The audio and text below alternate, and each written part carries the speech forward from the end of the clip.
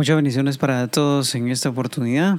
Quiero brindar mi saludo preeminente. Quiero agradecer de una manera muy especial. Agradecemos al Padre, al Hijo, al Espíritu Santo por este momento que nos brinda de poder compartir la palabra de Dios. Saludamos a todas las personas que se encuentran en diferentes partes, en diferentes lugares. Vaya un saludo muy especial con ósculo santo. ¿Cómo han estado? En esta semana vamos a empezar un nuevo programa de podcast. Agradecemos por su atención prestada, por el tiempo. Hemos estado liderando un grupo de jóvenes, hemos estado haciendo ciertos eventos, la cual nos ha tomado un poco de días ausentes, pero estamos aquí para poder difundir la palabra de Dios. Agradecemos a todas las personas de diferentes partes que nos escuchan en diferentes lugares, en diferentes momentos, tiempos, que siempre están acompañándonos, compartiendo los podcasts. Vaya un saludo muy especial para todos ustedes. En este momento quiero brindar mi saludo para todos ustedes con un corazón lleno de alegría. En este tiempo maravilloso vamos a compartir un tema que Dios ha puesto en mi corazón, de pecador a justificado. Vamos a ver la primera fuente de justificación. ¿Cuál es la primera fuente de justificación? Y para esto quiero dejarte, después de un intro, volvemos y empezamos con este programa maravilloso. Muchas bendiciones.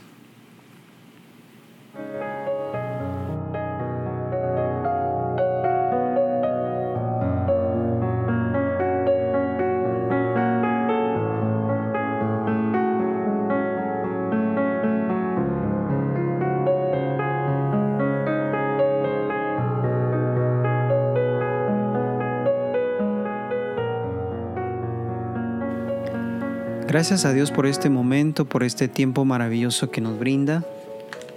Agradecemos a Dios de una manera muy especial. Hoy quiero hablarte acerca de este tema que Dios puso en mi corazón. Es un tema que Dios ha venido hablándome durante este tiempo, de pecador a justificado. Y para esto quisiera orar para que el Espíritu Santo nos acompañe en este momento y así nosotros podamos conducirnos fielmente a través de las Escrituras y que Dios sea guiando este momento para edificar nuestra vida, para edificar nuestra mente, nuestro corazón, de manera o de modo que nosotros salgamos reflexivos, salgamos llenos, gozosos, alegres y en paz de la palabra preciosa de nuestro Señor Jesucristo. Padre, te damos gracias por este momento. Agradecemos a las personas que se encuentran escuchando este hermoso podcast que sale de tu corazón. Agradecemos también a las personas que comparten nuestros podcasts día tras día, que vemos sobre todo cómo alcanza a nivel mundial nuestros podcasts. Gracias a ti, Señor, por darnos la sabiduría, la inteligencia. Y hoy venimos con un tema maravilloso. Este tema es tan hermoso que al leerlo nosotros pensamos y ahora creemos cuán grandes cosas ha hecho Dios para con nosotros. Es algo maravilloso cómo Dios se ha glorificado en nuestra vida de una manera muy especial. Y damos gracias a Dios por todo lo que ha hecho y por todo lo que hará. Y agradecemos de una manera muy especial por este tiempo. Gracias, Padre, gracias, Espíritu Santo. Nos ponemos y nos dejamos en tus manos. Amén.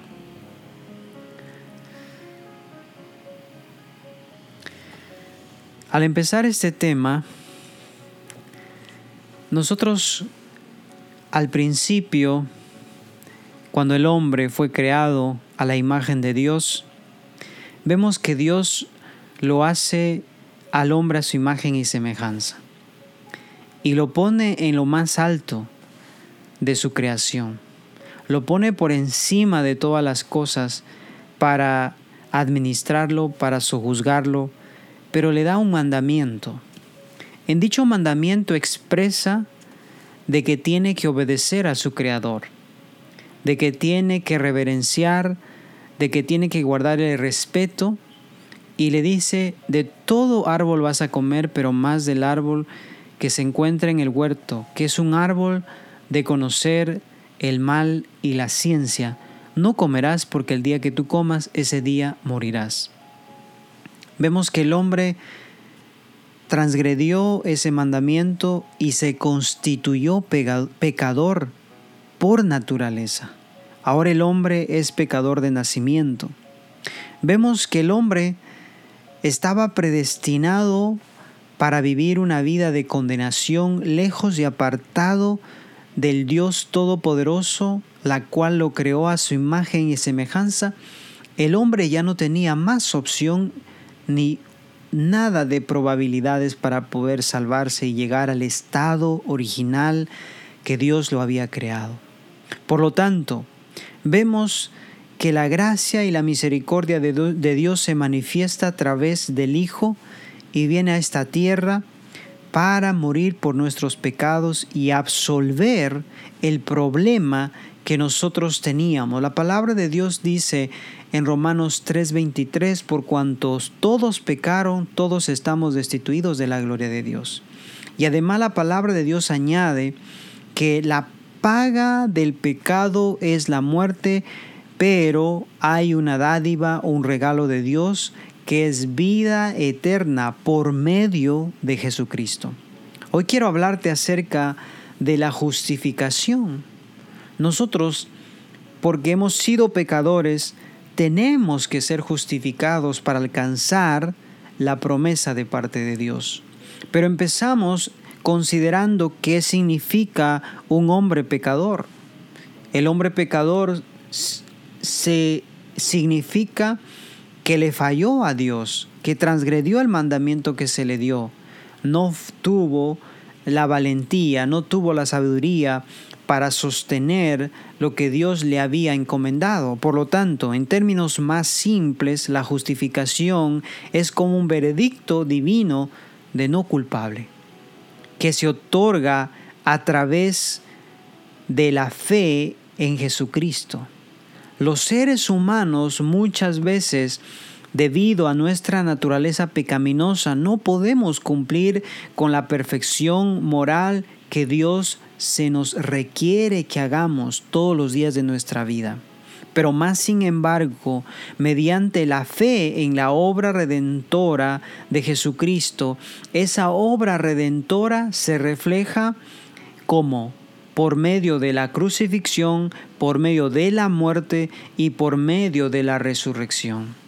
El plan divino maravilloso de Dios, absolver nuestro pecado y hacernos justos delante de Él y justificarnos de toda culpa, de toda condenación, fue a través de un plan maravilloso que el Padre planeó en su gran amor y misericordia para con nosotros. Por lo tanto, envió a Cristo para ser crucificado, para ser muerto y luego Él resucitó al tercer día para darnos la victoria y declararnos justos.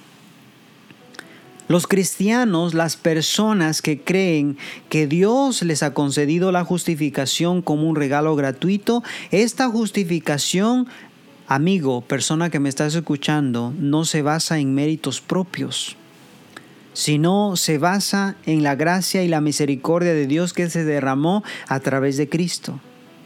Ahora, ¿qué es justificar? ¿Cuáles son las fuentes de justificación? En otras palabras, ¿qué hizo Dios para justificarnos? ¿Qué es lo que hizo para que nosotros seamos declarados justos delante de Dios? Pero antes, yo quiero que sepas, yo quiero que entiendas que la palabra de Dios dice que está escrito en Romanos capítulo 3, verso 10 al verso 18. Está escrito que no hay justo ni aún uno. Entonces, ¿qué vamos a hacer si no hay ninguna persona justa? La palabra de Dios dice que Él salió al encuentro con aquellos que se creían que hacían justicia. El libro de Isaías, capítulo 64, versos 5 al verso 7, dice: saliste al encuentro del que con alegría hacía justicia. Miren cómo el hombre es injusto y no puede hacer una justicia delante de Dios y delante de los hombres, al menos que Dios le haya dado la potestad, primeramente para justificarlo y luego declararlo justo y para que obre según la justicia de Dios. Pero el hombre por sí mismo no puede hacer justicia. Entonces dice la palabra: saliste al encuentro de que con alegría hacía justicia, del que aquel que hacía justicia, de los que se acordaban de ti en tus caminos. He aquí, Tú te enojaste porque pecamos. En los pecados hemos perseverado por largo tiempo. ¿Cómo podremos acaso ser salvos si bien todos nosotros somos como suciedad y todas nuestras justicias como trapo de inmundicia? Y caímos todos nosotros como la hoja y nuestras maldades nos llevaron como viento. Nadie hay quien invoque tu nombre, que se despierte para apoyarse en ti, por lo cual escondiste de nosotros tu rostro y nos dejaste marchitar en poder de nuestras maldades. El libro de Isaías refleja la condición del ser humano. El libro de Romanos refleja que el hombre es injusto.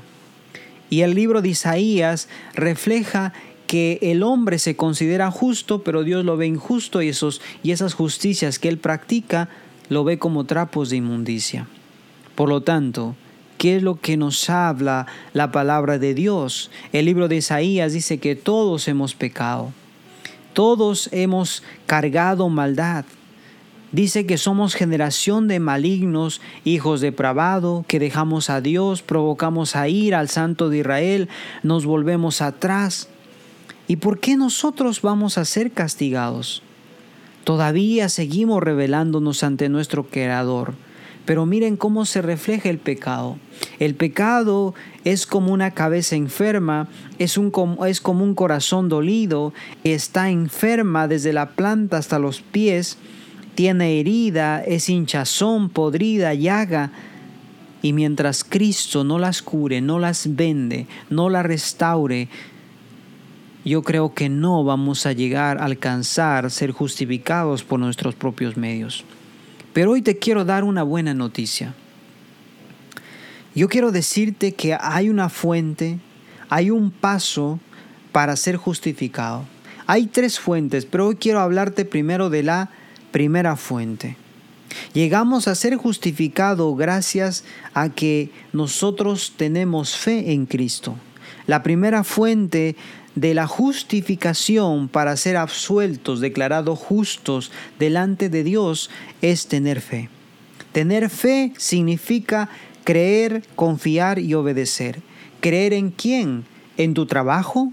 ¿Creer en la situación económica? ¿Creer en tu jefe? Creer en Dios. La fe implica creer en Dios. ¿Y cómo voy a creer que Dios existe? La fe viene por el oír y el oír por la palabra de Dios. Mientras tú comes, lees, escudriñas más esta palabra, vas a entender más el propósito de Dios para tu vida. Y ese propósito está enmarcado en que Dios hizo algo por ti. Él pagó el precio de nuestro pecado. Él abolió todo el acta de decretos que tenía Satanás contra nosotros, lo despojó, lo avergonzó públicamente a todo gobernador, a toda potestad, a toda hueste. Lo hizo de lado, lo despojó y nos dio nuestra nueva vestidura, que es santidad, verdad y justicia. El libro de Romanos capítulo 5 verso 1 dice: justificados pues por la fe tenemos paz para con Dios por medio de nuestro Señor Jesucristo. Entonces dice que somos justificados, somos declarados no culpables, somos declarados inocentes porque Cristo hizo el trabajo por nosotros. Él se puso en nuestro lugar, la cual ese lugar nos pertenecía, ser crucificados, ser muertos, ser mutilados. Pero Él dijo: yo voy a pagar, yo voy a absolver, voy a declarar lo justo a estos hombres, pero hay un precio que se tuvo que pagar. La muerte, porque la paga del pecado. Nosotros teníamos una deuda, es que teníamos que pagar nuestro pecado con muerte. Pero alguien se puso delante de nosotros, que es Cristo Jesús, y Él dijo: yo voy a hacer el trabajo de todo ser humano. Yo voy a absolver, voy a declarar los justos, y únicamente ahora somos justificados, alcanzamos esa justificación a nuestra vida por medio de la fe. Y ahí pasa algo hermoso, interesante, cuando nosotros somos justificados por medio de la fe, somos absueltos, ha resuelto Dios el problema de nuestro pecado porque Él pagó el precio con su sangre preciosa. Ahora nosotros lo hemos creído que Cristo lo ha hecho. Después sucede algo muy importante. Viene la paz para con Dios por medio de nuestro Señor Jesucristo en nuestra vida. Cuando nosotros entendemos esta palabra y lo guardamos en nuestro corazón, hemos sido justificados por medio de la fe para tener paz con Dios. Ahora, cuando nosotros hablamos que la primera fuente de justificación es la fe, nos referimos que la fe significa creer, confiar y obedecer. ¿En quién vamos a creer? ¿En quién vamos a confiar? ¿A quién nosotros le vamos a obedecer? El que creyere, dice Marcos, y fuere bautizado será salvo, mas el que no creyere será condenado. La palabra de Dios nos habla que ese acto de fe, de creer a Dios, de obedecer a Dios, de confiar a Dios, ¿qué nos hace? Nos salva. Mas aquel que no cree que Dios vino a pagar el precio de nuestro pecado con su propia vida, yo creo que nadie va a llegar a entender. ¿Qué pues diremos que halló Abraham nuestro padre según la carne? Porque si Abraham fue justificado por las obras, tiene de qué gloriarse, pero no para con Dios. Porque ¿qué dice la Escritura? Creyó a Abraham y a Dios le fue contada por justicia. La palabra de Dios nos está hablando claramente que Abraham no fue justificado por las obras que él hizo. Él fue justificado porque le creyó Abraham a Dios. Y cuando él cree, dice que ese creer, esa fe que él tiene, que Dios lo ha llamado, que Dios lo ha justificado, es contada por justicia. Nosotros no tenemos justicia en nuestro corazón, pero más sin embargo, nosotros creemos que Dios nos va a justificar. Porque la palabra de Dios dice: bienaventurados aquellos cuyas iniquidades son perdonadas y cuyos pecados son cubiertos. Bienaventurado el varón a quien el Señor no inculpa de pecado. El libro de Romanos nos habla en el capítulo 10, verso 11, pues la Escritura dice: todo aquel que en él creyere no será avergonzado. La clave para poder nosotros ser justificados es a través de la fe. Y la fe demanda que nosotros creamos. En otras palabras, creer es tener fe. Y dice la palabra de Dios: todo aquel que en Él creyere. Nosotros encontramos la palabra Él y se refiere a aquel que nos justificó, que entregó su vida por nosotros, que es Cristo Jesús. Todo aquel que confiesa con su boca que Jesús es el Señor y cree en su corazón que fue levantado de los muertos, pero Él fue crucificado, muerto y sepultado, y al tercer día resucitó, será justificado de todos sus pecados. Y la palabra de Dios dice que no será avergonzado. Entonces, nosotros debemos entender claramente de lo que la palabra de Dios nos está hablando en este momento, que todo aquel que cree, mi querido hermano, persona que me estás escuchando, es un acto de fe para que nosotros seamos justificados. La primera fuente de justificación para el hombre, cuando el apóstol Pablo estaba enviando esta carta a los romanos, él lo habló en términos jurídicos. Vemos que ellos entendían los términos jurídicos. Cuando una persona es culpable de cualquier acusación y tiene que pagar, pero déjame decirte que en los términos divinos Jesucristo es nuestro abogado. Y Él absolvió el problema de nuestro pecado. Él pagó. La palabra de Dios dice que la paga del pecado es la muerte.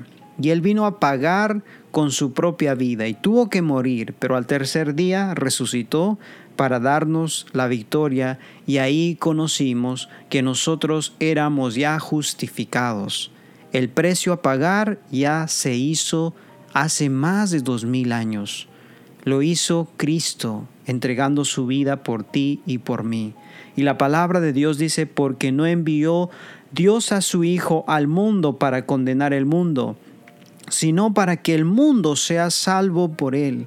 El que en él cree no es condenado, pero el que no cree ya ha sido condenado, porque no ha creído en el nombre unigénito de Dios. Hoy, en este momento, te quiero hacer una invitación para tu vida. Dios en algún momento nos vio que éramos miserables, que nosotros no teníamos fuerzas para absolver lo que había acontecido en nuestra vida, la catástrofe más grande y devastadora para nuestras almas, que el hombre falló, que el hombre pecó. Por lo tanto, nuestra condenación estaba latente, pero ni aún así ya podríamos absolver que nosotros muriéramos para poder resolver el problema de nuestro pecado. Por eso vemos que Cristo tuvo que venir a resolver ese problema gravísimo. Ahora te demanda a ti una acción, y esa acción es que tú creas que Él es tu Salvador, que tú creas que Él te ha salvado, que Él ha pagado el precio de tu pecado. Por eso en este momento dile: Señor, no sé por dónde he caminado, no sé qué cosas he hecho, perdona mis pecados. Yo sé que tú has pagado el precio y ahora yo me constituyo un hombre justo delante de ti. ¿Por qué? Porque yo te creo. Yo sé que tú ya resolviste todo problema en la cruz. Si yo estoy lejos de ti, esa es la manera que yo debo reconocer que no tengo que estar bien para ir delante de ti. Tengo que estar mal, pero yo tengo que creer que tú restaurarás mi vida, mi corazón, mi mente. Gracias, Espíritu Santo, por esta oportunidad que me brindas de compartir tu palabra a todo hombre, a toda mujer que hoy te cree. Bendecimos y alabamos tu santo nombre. Espíritu Santo, glorifícate en la vida de cada hombre o mujer que se encuentre en este momento. Tú conoces sus corazones, tú conoces sus mentes, Señor. Tú has sido, Señor, nuestro Redentor y serás por siempre nuestro Salvador. Gracias por los hombres y mujeres que te han creído y que han confiado en el anuncio de tu palabra. Que hoy viniste a regalarnos un banquete más para poder disfrutar y creer y nuestra alma sea sanada, restaurada. Gracias, Señor, por las cosas maravillosas que nos has dado. Bendecimos y alabamos tu santo nombre en el nombre de Jesús. Amén y amén. Muchas bendiciones. Que Dios te bendiga grandemente. Y estaremos en otra oportunidad para compartir la segunda parte de la segunda fuente de justificación. Bendiciones, que estés bien. Este es tu proyecto Alfa y Omega.